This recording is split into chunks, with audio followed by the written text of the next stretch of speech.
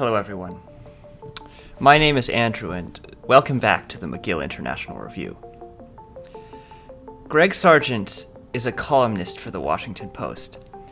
I had him on the podcast last year to discuss what strategies the Democratic Party could use in the lead-up to the 2022 midterms.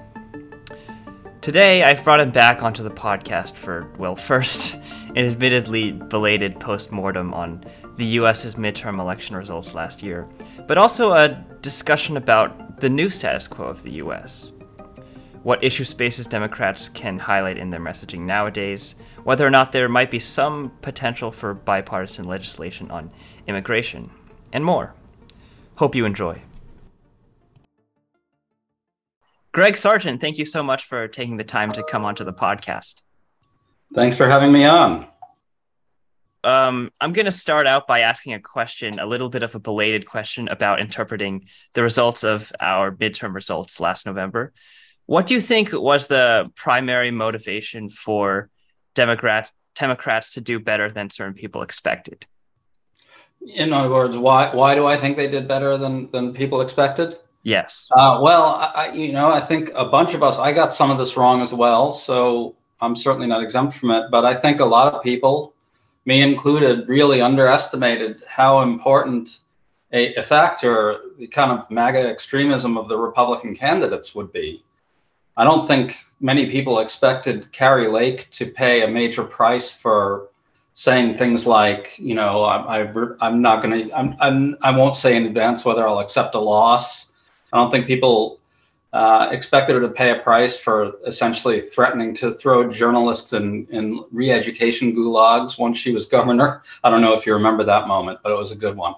It was quite a moment, yeah. Yeah, and I think everyone understood that Mastriano was a kind of different sort of animal, right? He was Doug Mastriano, the Pennsylvania gubernatorial candidate on the Republican side.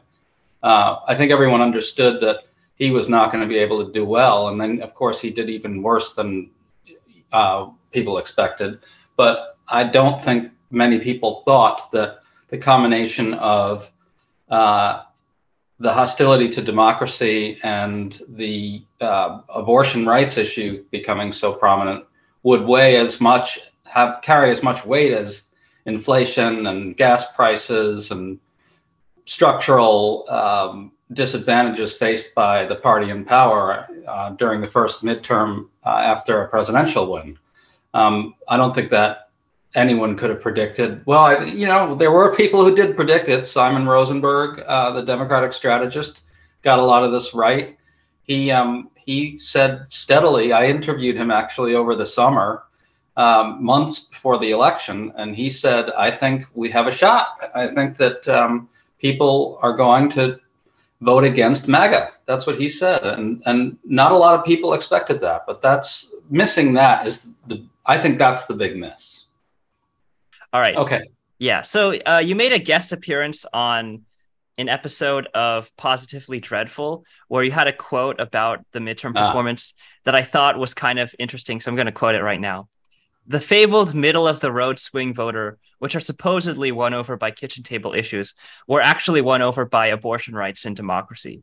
So I do think that, like some of the people you were referring to, I do think they were accurately, or at least somewhat more accurately, stating the way that abortion played a large role in the issue. But regardless, I do think that you were right that democracy played a larger role than people could have expected. But the part at the beginning when you said the fabled middle of the fabled middle of the road swing voter. So what do you think of the idea that the results of the midterms, even if they discredit certain arguments that those people have made, it still partially vindicates the argument made by people like Matt Yglesias or David Shor that swing voters matter more than voter turnout does? Yeah, I mean, I think it's not really accurate to say that they own that argument. I think most Democrats and people who do this professionally, and a lot of pundits, a lot of liberal pundits, do not make this distinction that idea hangs on. In other words, I don't think that it really is true that a lot of people are arguing that base turnout alone is the thing that matters. There may be a few people arguing it, but it's certainly not as widespread an argument as this kind of punditry seems to suggest, right? I think from my conversations with Democrats, they perpetually say we need persuasion and turnout, persuasion and turnout, persuasion and turnout. And there was a tremendous emphasis on persuasion in this election. Huge amounts of money were pumped into ads, both on the economy and on abortion, not just and the abortion ads and the January 6th committee highlighting the attacks on democracy. Those weren't about turning out the base alone. They were absolutely about persuading swing voters. Think about projects like the Republican Accountability Project run by some of those never Trumpers. They were all about using the democracy issue to move the middle, right? And I've never really understood the hyping of the idea that there's this huge contingent out there that seems to say that only base turnout matters. Do you think that maybe that might be a myth that's driven by a sort of outsized rhetoric with regards to voter turnout from certain media outlets like public radio? I mean, I guess it's possible. I haven't tracked it all that closely. All I know is that I talk to a lot of Democrats and Democratic strategists, and I read a fair amount of liberal punditry, and I almost never see it stated that base turnout is the only thing that matters. Everyone talks constantly about the need for persuasion. It's almost comical. If anything, Democratic strategists talk more about the need for shifting the middle than they do about base turnout. Well, if they do, I don't see where the vindication is, honestly, because everybody said all throughout that what was going to matter was whether inflation and gas prices and the economy pushed swing voters into the Republican camp. That was like everyone said the turnout, the midterm results will turn on whether that happens or whether Democrats can use the abortion issue and the attacks on democracy to shift the middle back towards them. Okay. So you think that the crux of this argument has nothing to do with like turnout versus swing voters. It's more about what issues were driving them. Well, yeah. I mean, I think that if you're talking about the popularists, I think they have tried to say I should be fair in saying that there's a sort of range of quote unquote popularist arguments. Some of them actually do agree that abortion rights was a key issue, was and can be going forward a key issue for moving the middle. We all agree on that, I think. So there's not that much disagreement here. My sense is that those people are arguing with a smaller contingent than really merits that much attention, if that makes sense.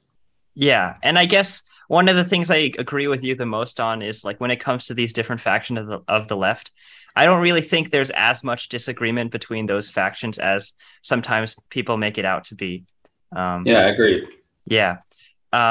So what do you think of the idea that, like, when it comes to abortion, obviously Dobbs was notoriously unpopular, but part of the reason why that played a role in the midterms is because Republicans sort of went too far and didn't play their cards right. Like, for example, in something like Florida, which was a blue state back in, say, 2012, it lost and DeSantis won in a landslide.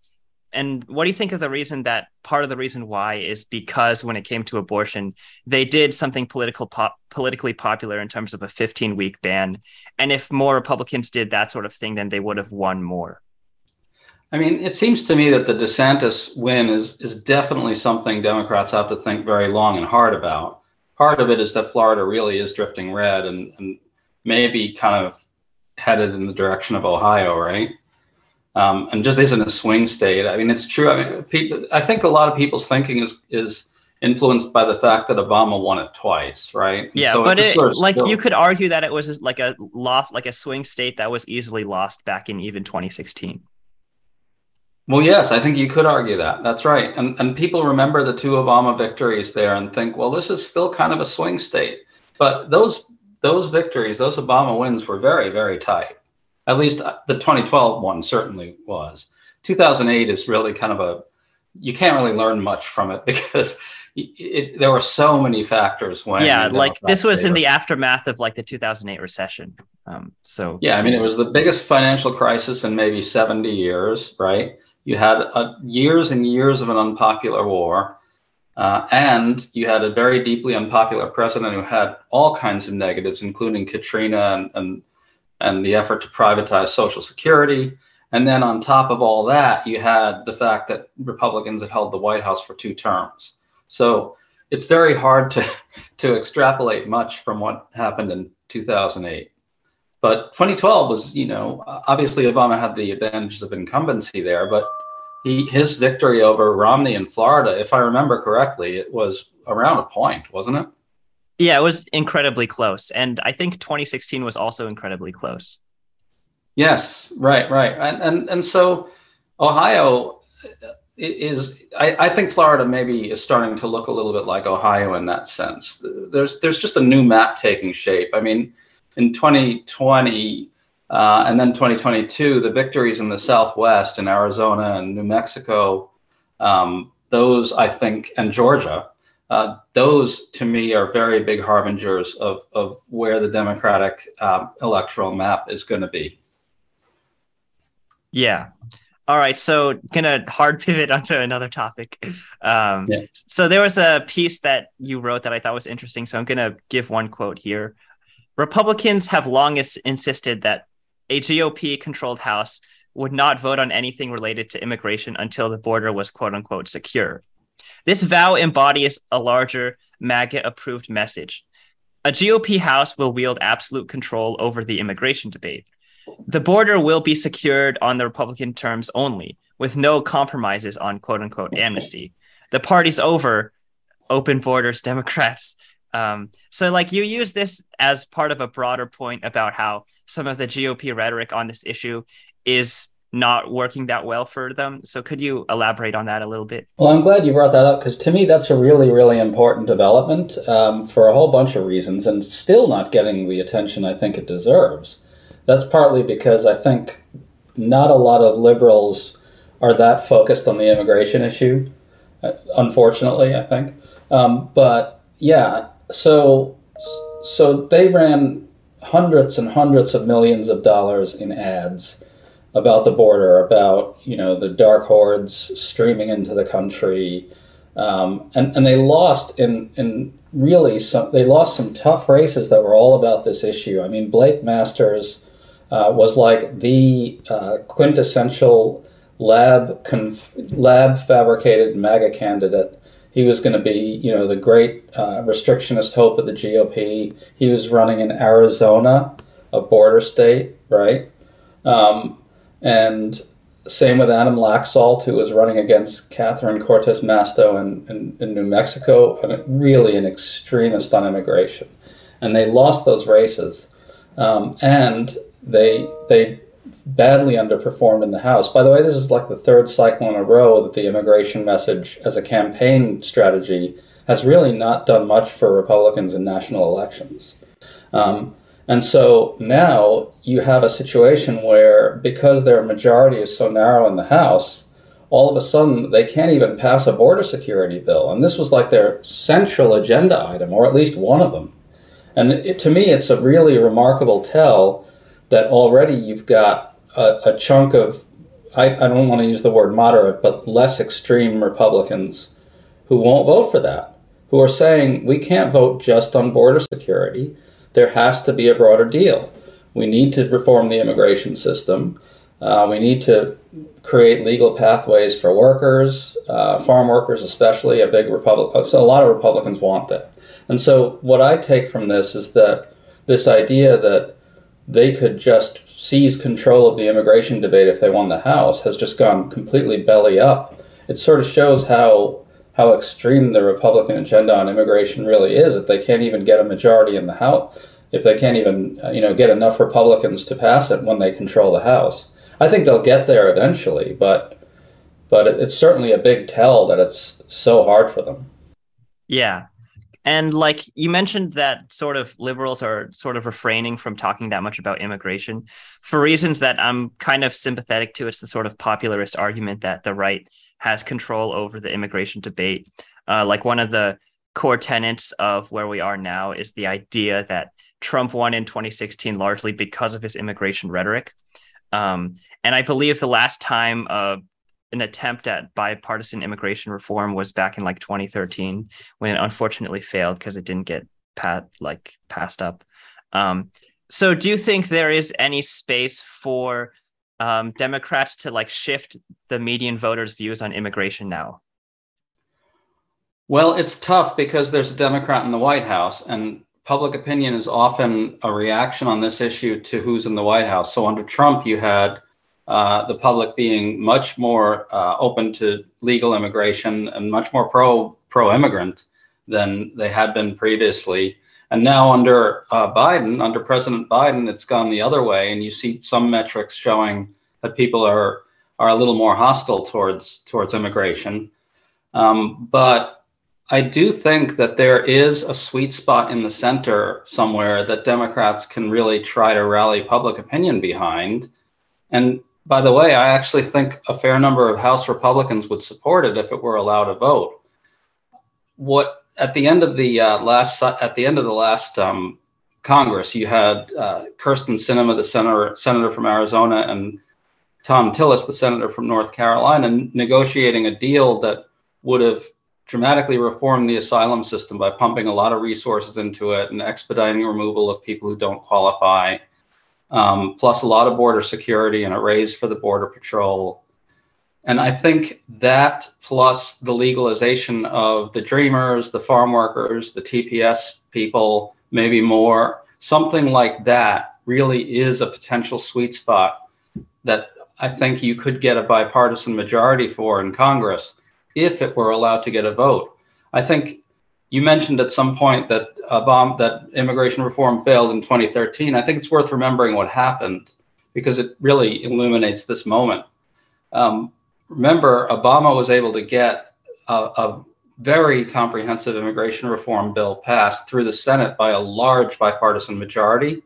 I think at least a dozen Republican senators voted for that. Yeah, I think it was like 68. It was like 68-32 to my recollection. Yeah, it was an extraordinary thing. And you know, what happened after that is that Obama was practically pleading with the speaker, John Boehner, at the time to allow a vote on it in the House, and he refused, and in the end never allowed it. And everybody understood perfectly well why. It was because if it had gotten a vote, the House would have passed it. And I think right now the dynamic is pretty similar in the sense that if you got something that reformed asylum, that pumped a lot of resources into processing asylum seekers, that added some border security stuff for Republicans, that legalized the Dreamers, which some Republicans seem to want to do, legalized farm workers, which some Republicans definitely want to do, that could pass the House with a bipartisan majority. I just don't think Speaker McCarthy would ever allow a vote on it, though. But I do think, to answer your question, Democrats really could try to rally public opinion behind a broad compromise like that. And one last point, I've written this before, but I think Democrats should elevate their young, dynamic voices in the Southwest on this issue. People like Mark Kelly and Kyrsten Sinema is an independent now, but Catherine Cortez Masto, these types of Democrats who represent Southwestern states and have beaten highly restrictionist MAGA Republicans in close contests. I would be elevating those voices on this issue as much as possible. Let's say that the immigration reform bill, we managed to get a good bipartisan majority in the Senate, but the House doesn't vote on it. What next? So I think maybe you could try a discharge petition under which if a majority of the House is willing to sign on, you get a vote.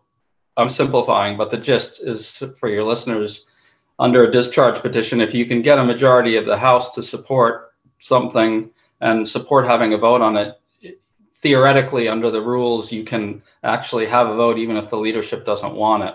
Now, I don't really think there's much of a chance that you would get 6 or 7 or 8 House Republicans to sign on to something like that, but it might be worth trying.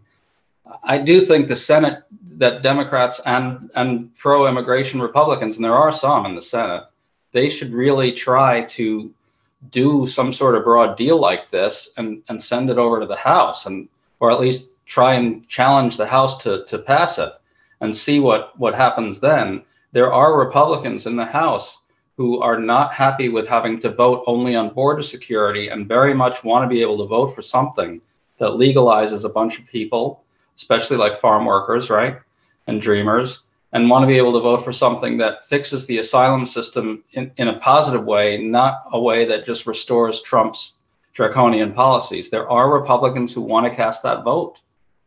Yeah, and there, just as there were Republicans that were willing to cast that vote in 2013. That's right, and they couldn't. And I actually I had a really interesting conversation with a Republican pollster at the time, and I've never forgotten this because it's so illuminating. This is a guy who worked for Marco Rubio back when Marco Rubio was sort of seen as you know, a real young up and comer in the party who had real presidential possibilities, right? And by the way, let's remember that at the time, Marco Rubio was one of the people out front trying to sell the right-wing base, the Republican base, on immigration reform. It was a very different time back then, the pre-Trump years, right? But this Republican pollster said to me, it's true that the Republican base sees legalization of undocumented immigrants as amnesty, but if you take them through the argument, and if you tell them that these people are not on the books, and that if they were legalized or given a path to legalization, they would be on the books, they would be paying taxes, the authorities would know who they were, then all of a sudden, even right-wing Republican rank-and-file voters see the wisdom in it. The only problem is getting past the real obstacle, which is that the right-wing media has this real lock on the discourse among Republican voters, and makes it hard to sort of penetrate with these arguments. And obviously, the Republican leadership is really terrified of crossing angry conservatives as well. So until that can be dealt with, it's tough to get there. Yeah, it's like a problem of like talk radio and like conservative news hosts that sort of use demagoguery with regards to this issue, and it makes it hard to actually take control of this issue space. It is, and it's a shame because, and by the way, I think the type of compromise I was talking about earlier would lose a fair amount of Democrats on the left, right? You would get a fair amount of progressives voting against it, I think maybe wrongly, but that's what would happen. So you really would need some sort of coalition in the middle to get this done. And I think they should try. Yeah. Because obviously the status quo is just a rolling disaster. Yeah. And like, it is worthwhile to try, but I guess at the same time, we should be wary of whether or not like voters would be amenable to this. Well, I think something like this would get very broad public support. I mean, we're talking about fixing the asylum system, speeding it up, making it easier for asylum seekers to get their hearings, which would do away with the long waits for their hearings and do away with judicial backlogs and stuff like that. We're talking about legalizing people who are now in the shadows and can't contribute to their full potential to the United States. I can't imagine that something like that wouldn't have broad public support. I guess like everything you said is like, I agree that it's very good for those people. And I think that if you were to take some random person and then walk them through the logic, it would be very good to convince them. It's just a matter of whether or not you can actually break through some of the like the demagoguery in terms of rhetoric and like the way that people are like reflexively inclined to view this issue before you walk through the specifics with them. It's really hard. It's really, really hard. We saw this over and over. I mean, even Trump kind of wanted to do something when he was president on the Dreamers, and then the second the right-wing machine kicked into gear, it just fell apart. Do you remember when Chuck Schumer offered President Trump something like $25 billion for his wall in exchange for legalizing the Dreamers? I think that was the number. And as far as anyone could tell, Trump was sorely tempted by it. I think he would actually like to cut a deal in which he would have liked to cut a deal, at least maybe Trump's views obviously shift from second to second based on what he's seeing and hearing on Fox News at any given moment and who's talking to him. But there were times where he seemed to actually want to legalize the Dreamers in exchange for wall money. But as soon as Stephen Miller's restrictionist propaganda machine kicked in, it was over. Yeah. So I guess it's always, it's like we should do everything we can, but it's worth understanding whether or not the propaganda machine will intervene. But anyway, there was another guest appearance that you made on a podcast called On Democracy, where you made a quote that I thought was interesting. So I'm going to quote it right now.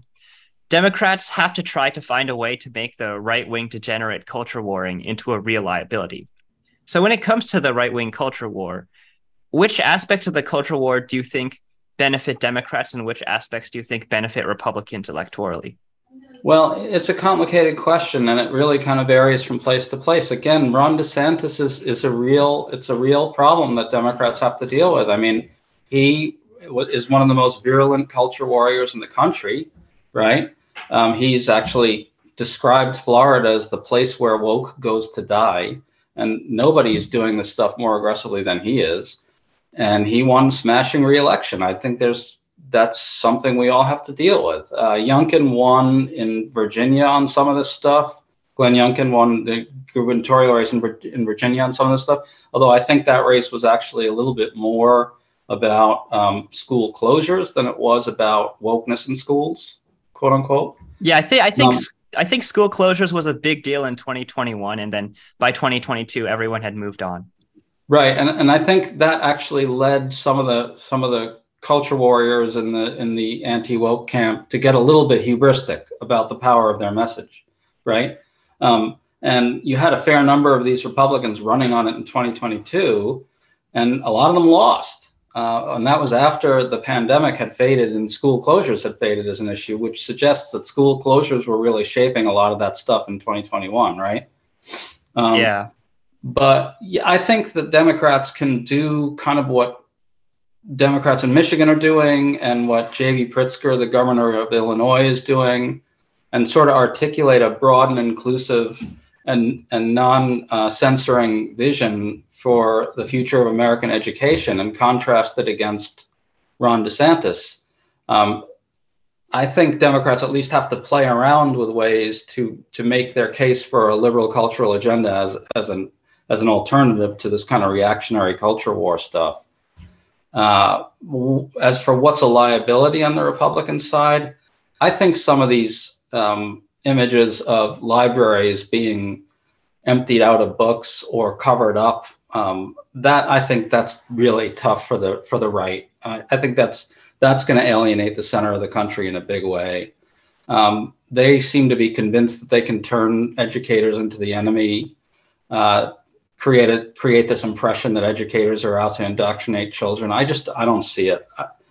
I think that in the long run, if Democrats do this properly, they can win that argument. Yeah, I think I actually agree with you because once again, it all comes down to messaging. And in the case of Ron DeSantis, I think it's worth mentioning that I think free speech is one of the issues where like the majority of Americans strongly support free speech. And if Democrats can like message this in terms of like DeSantis is cracking down on free speech, that would definitely benefit Democrats. I think that's exactly right. That's exactly it. That is what's happening, right? This is real. They really are going to extraordinary lengths to restrict what can be taught in classrooms. Now, we have to be honest with ourselves. The right is very good at messaging some of this stuff too, when they say, all we want to do is just have our kids not be subjected to pornography, right? That's a tough message to counter in purely political terms. But as you say, I think if Democrats can reframe the issue as one over open dialogue, and make the case strongly that being exposed to ideas that might be controversial actually is better for kids, that it sharpens their thinking and their arguing skills and makes them more competitive for higher education. If Democrats can reframe the conversation that way, I think they win the argument. Yeah, and I think that this is an issue space that might be a bit easier for Democrats to deal with than the whole immigration debacle. Yeah. I mean, I know that people today really think that the immigration debate can't be won. I don't see it. I think people forget that actually Biden took that on pretty directly. One of his highest profile moments in the 2020 campaign during the debates was when he whacked Trump for kids in cages, and Biden ran ads in the swing states on this topic. I don't really understand why everybody has decided that that this argument can't be won. We've seen Democrats win it.